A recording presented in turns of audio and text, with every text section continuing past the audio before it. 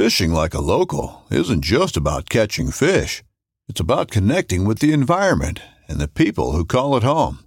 It's about hearing the stories and traditions that have been passed down for generations and sharing unforgettable moments with the people you meet along the way. Fishing like a local is having an experience that stays with you forever. And with Fishing Booker, you can experience it too, no matter where you are. Discover your next adventure on Fishing Booker. Midway USA brand product designers have one straightforward goal: develop high-quality, technically sound products and deliver them to customers at reasonable prices.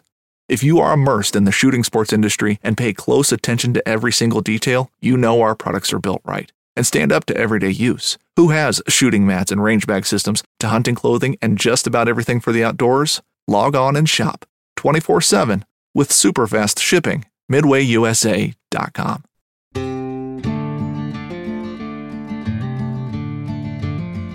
Hello, everyone. Welcome to another Ron Spomer Outdoors podcast. We've got some great questions again, I trust, from our team, and I've got some from Patreons too. Patron asked me where he could go to get access to my videos and such. She said, "Hey, Ron, I'm not sure where to go to get access to your videos and such. Website, Facebook?" The answer is yes. I have a Facebook page. It's Ron Spomer Outdoors.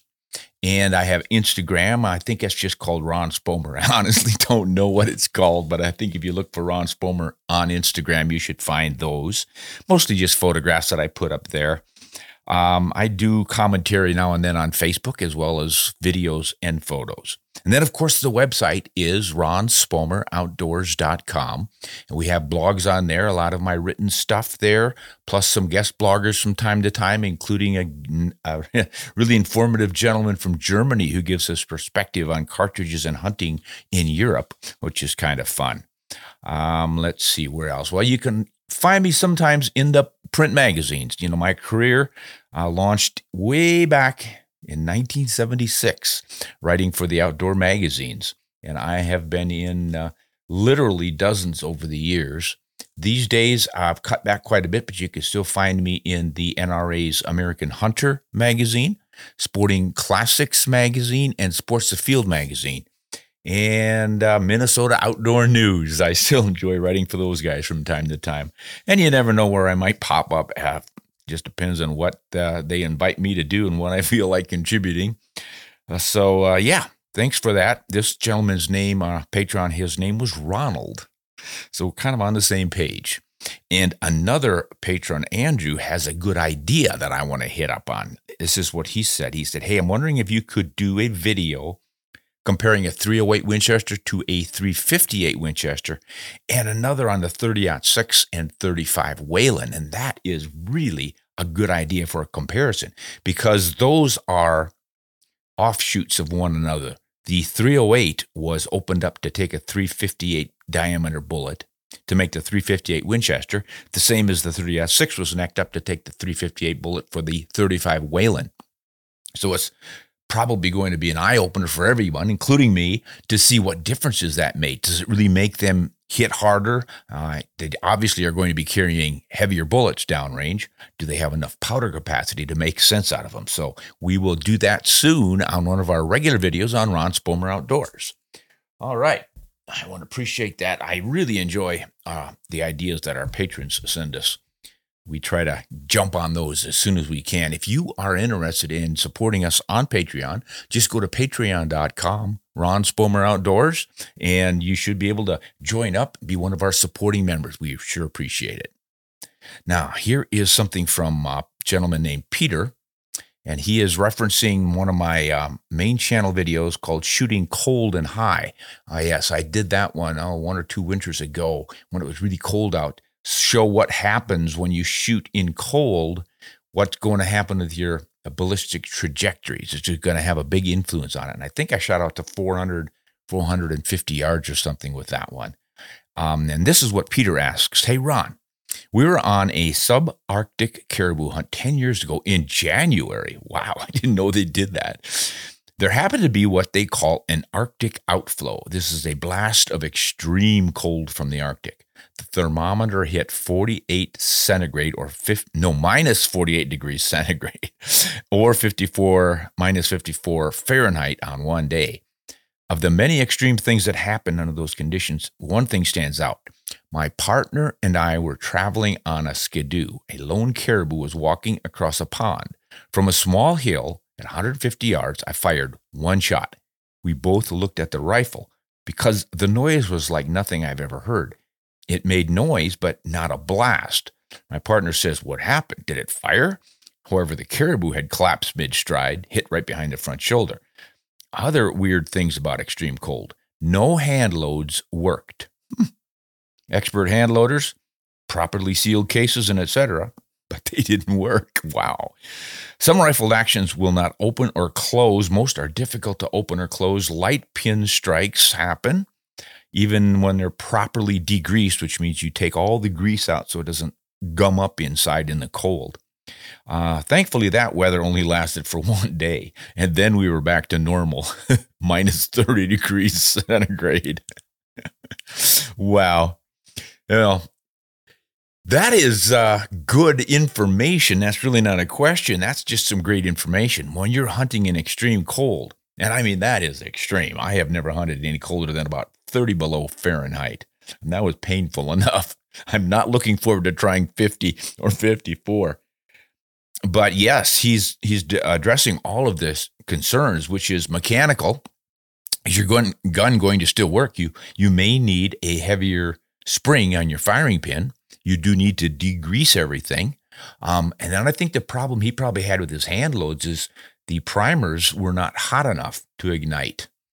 So you might want to be loading a Magnum primer where you would normally load a standard primer. That was one tip that I would throw out, even though I haven't needed to do it. But that sounds like what's going on with that shot not even going off.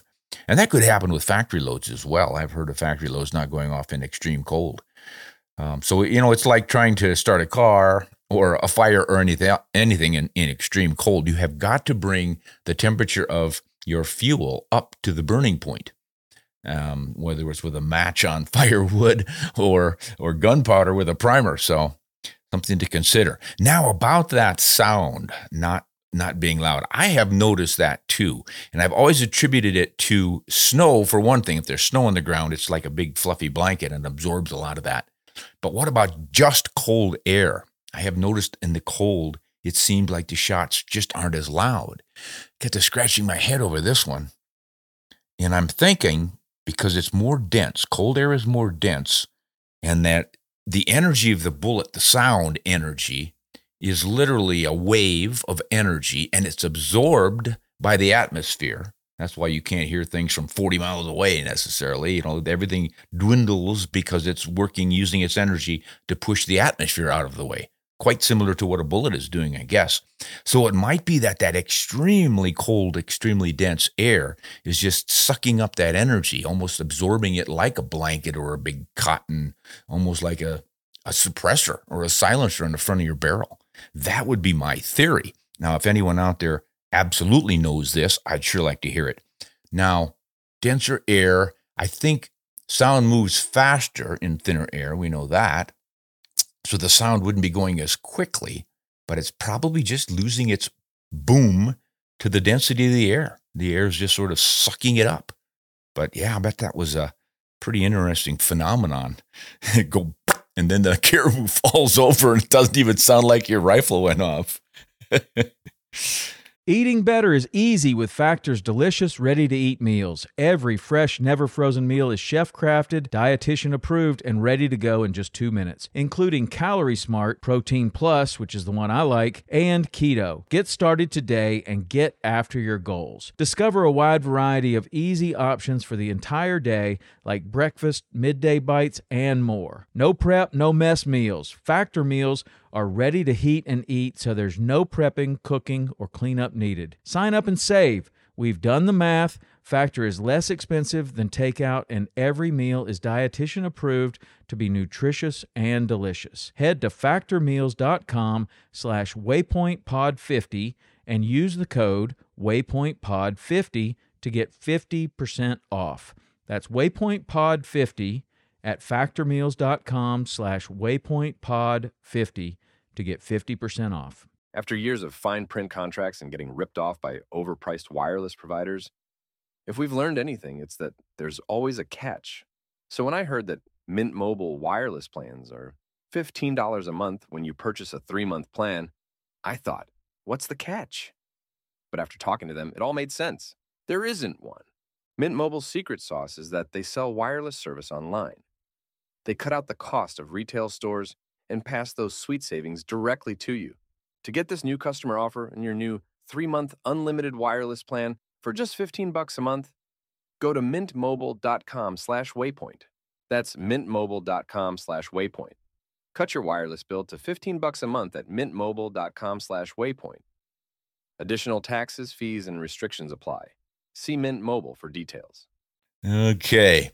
Now let's go to some more questions. And this is Patrick from Pennsylvania. Hey, I have a Winchester Model 70 22-250, has a 1 in 14 twist. That means for every 14 inches is a complete spiral. It shoots 45 grain bullets in half-inch groups. Well, bravo, that's great. But the barrel's getting worn. I'm looking to replace it with a Bergara HMR, but that twist is 1 in 9. Now, I've seen that some people have had good results with 55 grain and some had to jump to 60 or 65. What do you think a 1-9 twist would work? How well would it work with a 55 grain bullet? Okay. I think it would work just fine. I have a 1 in 8 twist 22-250 Ackley improved, and I can stabilize 40 grain bullets from 40 grain hollow points that I've shot under MOA, and I wasn't even trying. I was just fire forming some brass and shooting rather quickly, and I kept 10 shots in a minute of angle with a tiny light little bullet. So I think you'll be fine. Now, if you're trying to win some sort of a bench rest competition, the advice is always to slow your spin rate down to minimal for the bench rest shooting. But for hunting and you want some versatility in your cartridge and its loads, I think you're with a 1 in 9 twist, my goodness, you should be able to go up to probably 70 grain bullets at the upper end. Depends on how long they are. Remember, all of this has to do with the bullet length. You stabilize it. The longer it is, the faster your twist has to be to stabilize it. So it's not just the mass of the bullet, the weight. We always say the heavier bullets need faster twist. That's just because they're going to be longer if they're heavier. But if you make them a flat nose or a round nose, they could be pretty short and still be heavy. So the high BC long tapered bullets, those are the ones that are going to give you some trouble. So yeah, I'm thinking with a 1 in 9, you're probably going to get up close to a 70 grain high BC bullet, and you shouldn't have any trouble stabilizing the 55s. You might find that your 45s and 40s, maybe even your 50s are not maximally accurate, but again, for hunting, I've never seen it to be a concern, maybe for target shooting. Thanks on that one, Patrick. From Arizona, we have someone named Heber. Where would you recommend shot placement on a coyote if you're shooting with a 22 Winchester Magnum, 50 grain bullet, 125 yards away, no wind? Well, you don't have to compensate for the wind, so you can hold dead on there. Depending on how you zero that, you should be able to hold center chest. I would put it right behind the shoulder or even on the shoulder for a chest shot. That gives you your biggest target in case you pull a shot or who knows what happens. But the trajectory curve of that Win Mag, 22 Win Mag, if you're zeroed about 1.5 inches high at 100 yards, 125 yards is no problem. You're going to get it into the boiler room on that one. But check that bullet, find out exactly what it's doing. You didn't give me its ballistics coefficient or its speed. It's probably setting off at about 1,900 to 2,000 feet per second, I would think. But if you can figure that stuff out and get the BC rating of that bullet, you can run that through a ballistics calculator, and it will give you your trajectory curve. So you'll know just how far that bullet drops at 125 yards, depending on what distance you zeroed it. But you should be good out to 125 yards with that 22 Win Mag. Edward from Wisconsin. I have a question about the 350 Legend and now the new 360 Buckhammer. I've read that the 350 Legend wouldn't work in a lever action tube feed rifle, but now the new 360 Buckhammer will work in a lever action. Can you explain why the 350 Legend wouldn't work in a lever action? Is it the cause of the pointed bullets? It's factory loaded with something to do with case dimensions? Is it the case dimensions and how it has no rim? And then why would it be different for the 444 Marlin? Because they don't have a rim. Okay, lots of questions about that. And they're good ones, Ed. I often wondered that myself. I don't think it's impossible to have a tubular fed magazine rifle that would function with rimless cartridges, which is what we're talking about, rimmed versus rimless. Traditionally, the tubular fed lever action rifles like the Model 94 Winchester, the Marlin 336 and the older ones, 1895s and all of them, they always had rimmed cartridges. That's because in those days, up until 1988, all cartridges were rimmed. I think it was the Germans with their 8mm Mauser who first had a rimless cartridge. So they were set up with little mechanisms inside to control the spring-fed cartridges in that tubular magazine coming back. So when you ran the action, there's a mechanical lever there or something that blocks the cartridges from coming out of the tubular magazine and getting up onto the feed ramp to load, et cetera, as you run that action. And it has to be perfectly timed, obviously. So I suspect that they could not reliably catch a rimless cartridge coming out of those tubes. But some of the modern Marlins, modern in the 20th century, the 336, for instance, I don't know exactly when they figured it out and started using it, but I know by 1906 or 8, when the 35 Remington cartridge came out, they were able to function in a tubular magazine with no rim. So it can be done, but I've never known it to be done on the Winchesters. They've always stuck with the 30-30, 32 special, 44, the 357, let's see, 4570, pretty much all rimmed. So I don't know. Anyone out there who really understands this, I've just never torn one apart to see, but that's got to be what it is. Whatever mechanism is controlling the cartridges coming out of that tubular magazine every time you cycle it, that's what's going on there. So you can find lever actions that are going to handle rimless cartridges. You just have to snoop around to see which ones they are. Yeah, but I noticed that 360 Buckhammer, that looks to me like it's the 30-30, tweaked a little bit, changed a little bit, and obviously straighten out and make it a 35 caliber so you can use it in the straight-walled case states. That's the whole idea there. So I've got one coming, and as soon as we get one, we're going to do a review on it. Should be fun. It will be fun to see how it compares to the old 30-30. All right, I hope I came close to an explanation on that one, Ed. But again, if anyone out there really has a scoop and can explain it cleanly to me, write in, give us and I'll read it in the next episode. The Wiz 007. That sounds like an interesting character from Montreal, Canada. Do you consider the 6.5 Creedmoor powerful enough to go hunting for moose? Yes, I do, but then you have to understand that I am not strung out on power. In my long experience with hunting, it's not so much the power as the bullet placement and the bullet performance once it gets there. Power is needed to get the bullet to the target, to penetrate the target and reach the vitals. But what kills the animal is hemorrhaging from that projectile, tearing the vitals, damaging the tissues. That's what's going on. You don't need a lot of power to do it. A lot of folks say, well, you get that bullet in there and it expands and it does what it's supposed to do for contacting the tissues and causing hemorrhaging, and then it needs to stop against the skin on the other side because then it's wasted all of its energy inside of the animal doing a lot of work and really killing that animal. And then I think about all the animals that I've done that with that have run off as if they were untouched until their blood pressure dropped and they fell over and they died from what usually seems to do the trick, which is blood loss. The brain no longer gets fed fresh oxygenated blood, so it has to die. So now, does that mean the 6.5 Creedmoor with a fairly light bullet, and you're looking at around 140 grain bullet, is that enough to terminate a moose?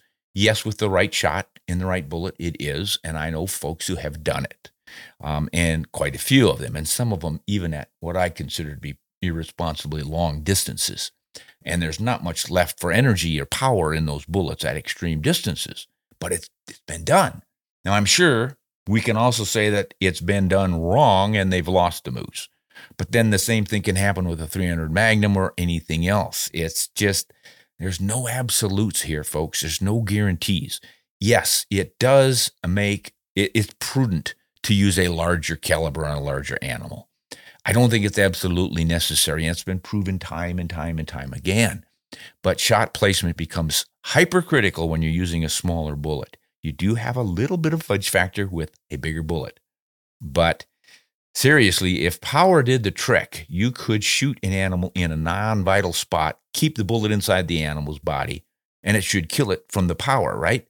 So I'm thinking of a paunch shot, for instance. Isn't going to happen. You've got to have that hemorrhaging, unless you hit the central nervous system. So, yes, the 6.5 Creedmoor can take a moose. Do I recommend it as top choice? Certainly do not. But if it's between that and a Magnum that you cannot shoot accurately, I would rather have the smaller bullet in the right place than the bigger one in the wrong place. Good question, Wiz. The 1911 is one of the most iconic firearms in history. Designed by John Browning, the 1911 was the standard issue sidearm of the U.S. military from 1911 to 1985. While Colt produced the original, almost every major firearm company has produced its own version. It's wildly revered for its reliability, crisp trigger, and is still a favorite for all types of shooters. Whether you're looking to buy or build a 1911 and just about everything for guns, log on to MidwayUSA.com. Knives, machetes, saws, and shears, multi-tools, shovels, swords, axes, spears, hatchets, and tomahawks. If it cuts, snips, slices, or chops, Midway USA has it. Find great gift ideas in our huge selection of pocket knives and other everyday carry folding knives. Make a statement or create a family legacy with one of our top-of-the-line hunting knives. We've got a great selection of manual and electric sharpeners, too. For just about everything for the outdoors, check out MidwayUSA.com. Here in, oh goody, another one from Australia. Seems like I get one at least every time from Australia. We got a lot of fans there, and I really love it. This is Trent from Australia. Hey, Ron, I'm a big fan of yours. You put out some amazing and informative content. Well, thank you, Trent. Appreciate that. I have a question about reloading for my Winchester Model 70 in a 308. The hunting projectiles I use, I can't get them anymore. Oh, no, I can't get them anywhere near the lands of my rifle. He's talking about seating them out when he's loading. They'd only be slightly in the case. Okay, so he's got his case, he seats the bullet, and if he wants that bullet to be right out there touching the lands, where the ramps up to hit the lands in the bore, which a lot of guys like to do for precision, the bullet is barely in the neck of the cartridge. So he's got a short bullet. That's his problem. Or he's got an extra long throat. That's his problem. One of the two. Am I better off seating them to the standard 308-inch measurements? That would be, 2.8, I think, is the overall length of a 308 Winchester. Should he just do that? Or where should he start his load development? Leave it at that depth and then test it, different powders, try to seat it deeper, what? Okay. A lot of questions. Yeah, you're kind of up against it here, Trent. I don't know what rifle you have and how the throat, if it's really an extra long throat or not. Someone may have had that thing built with a long throat to handle longer bullets. So your one option is to go with your longer bullets so you can seat them out. The other is to just use your standard dimensions and see how accurate it is or isn't. You know, a lot of times you can be quite a ways off the lands and you really don't lose much for hunting accuracy. Probably for bench rest work you would. So the idea with the bench rest shooters, folks looking for extreme precision, they want that bullet, once you've chambered the round, they want that bullet to either just be touching the lands so it's perfectly lined up and it doesn't start off crooked and then slam into them, or just a hair off, just a tiny, tiny little bit off the lands so it doesn't have much of a jump. And then they build their loads up because your pressure goes up in the chamber if you fire a shell where the bullet is already stuck in the rifling, because there's more inertia to overcome. You don't have that freeboard jump of the bullet getting started. You got to remember the gases explode and they expand, and that pushes the bullet, and it has to get started moving. It's like pushing a heavy weight. It's a lot of energy required to get it started, so you're putting a lot of pressure onto that brick until you get him sliding, and then it's a little easier to keep him going. That's what's happening with your bullets. So if you have a big, heavy bullet, got to give it a little room to get going, or you're going to get overpressure when it hits that block. So when you're doing this work with seating your bullets out near the lands or in the lands or something, you need to start low with your powder densities and gradually work your way up while you're looking for pressure signs in your rifle and your cartridge. And I could go on all day with this stuff. I'll try to cut it short. But what do you look for in pressure signs? Sticky bolt lift, if you've got a bolt action. Any way you're opening your action, if it seems like it's really sticky or tight, suggests that cartridge has really expanded a lot in the chamber and it's hanging on too much pressure. Once you get it out, look at the primer. If there's a crater, a rim around it of the primer's crater where the pin hit, if the rim is raised up and around it like you dropped the rock into pudding and it came up and formed a nice rim, that elevated rim suggests maybe a little bit too much pressure. Or the primer flows out until it's flat and flush with the pocket in the head of the case. So you just learn to see those things and you understand these are all signs of increased pressure. You can also use a micrometer to measure the head of the case. That's right above the extraction groove. That's the webbing part where it's solid brass except for the hole where the primer shoots fire through, that primer pocket area. If that expands significantly, that suggests you've got a lot of pressure in there. You'll have to get your dimensions from the hand loading manuals and see what those are supposed to be, but you're getting pretty technical when you're doing it that way. So those are the signs to look for. All right, good luck with that, loading that one up. That's an unusual 308 chamber, it sounds to me, if you really, unless you're working with really tiny bullets, like 110 grains or something. All right, from Colorado, Bruce, what is the free bore on mine? What is the free bore on my 22-250 Acme Improved that I discuss in my videos? Do you have the reamer drawing? By the way, I love your videos. Well, Bruce, I'm glad you love my videos. You're probably not going to like this answer very much because I don't know. I do not know what it is. I could go to my books and see where I'm seating my bullets and get my length. And that would give us a great idea. But as far as the reamer drawing, I give you an easy answer. This was a custom rifle by Daryl Holland of Holland Gunsmithing, Holland Guns. You should be able to find him online. I think it's just hollandguns.com. He does impeccable work. He's a perfectionist, and he builds them beautifully accurate rifles. He would know because he made it. 1-8 twist, 22-250 AI. I bet you he's got the same reamer. You could probably work with him. All right, John, Indiana. Hey, Ron, I'm confused about a cartridge bullet size and naming. For example, 6.8 millimeter bullets are 0.277 inches in diameter. 0.27 inches in diameter is actually 7.0358 millimeters. 7 millimeter bullets are 0.28 inches, and the 2.8 inches is actually 7.2136 millimeters. I am not sure what I am missing. Maybe the conversion calculators are incorrect. I sure appreciate your YouTube videos. John, I have covered this before, and it's a common question, and it is due to general numbers, nominal dimensions. It's just easier to round things off. I mean, if you're shooting a 7 millimeter, you've got the bore diameter, and some countries, Britain, will say, well, we're measuring it by the bore. So they call the 757 Mauser the 275 Rigby. Because that's the land-to-land measurement should be 0.275, and it actually isn't even that because they vary a little bit and they make them a little bit smaller so there's a good seal in the bore and all the rest of it. But then your bullet diameter is 0.284 inches, and then you measure groove to groove, and it's a little tighter than that because again it has to seal. So it's mostly an issue of rounding things off. Who wants to go around saying I'm shooting a 7.2136 millimeter Remington? It's just not going to fly.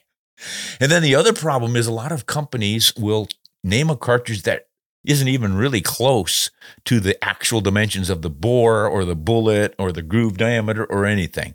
219 Donaldson's Wasp shoots a .224 bullet. 223 Remington. It's really a 222 Remington that's been stretched, made a little bit longer. And neither one of them says 224, but they both shoot 224 bullets. And the 38 cartridge, that's really goofy because it's not the bullet size. That's a 35, but it's a dimension of the case. So they have just over the years made all sorts of goofy numbers. We'll look at the 360 Buckhammer. That's a brand new one. They should know better by now. It does not shoot a .360 diameter bullet. It's just a 35, 358. So... but it's a clever name. There are too many 35s out there. They needed to stand out. 360 Buckhammer, close enough. So that's what's going on there, John. I hope that helps you out. Hey, I think that is end of the line for questions this time, folks. I want to thank you all. If you're looking for an interesting read into the river of life, Ian Player, African, has some interesting insights into his life as a conservationist in Africa. Found it to be pretty interesting. I picked it up on one of my trips to Africa. I always try to pick up an African book for the read on the way home, and that one was pretty fun. So you might want to check that one out. Oh, it was actually written by Graham Lynn Scott, not Ian Player. It's a biography of Ian Player. All right. Fun stuff on Africa there. Hey, this is Ron Spomer. I appreciate you folks listening in on this podcast. If you have some corrections, send them in. We'll read them next time. And if you have some ideas for some future broadcasts on my regular YouTube channel, we're always looking for great ideas like this one about the 35 Wayland 30-06, a 308 Winchester, 358 Winchester. We'll be doing that one here real soon. Appreciate it. Thanks, everyone. See you next time. Hunt honest and shoot straight.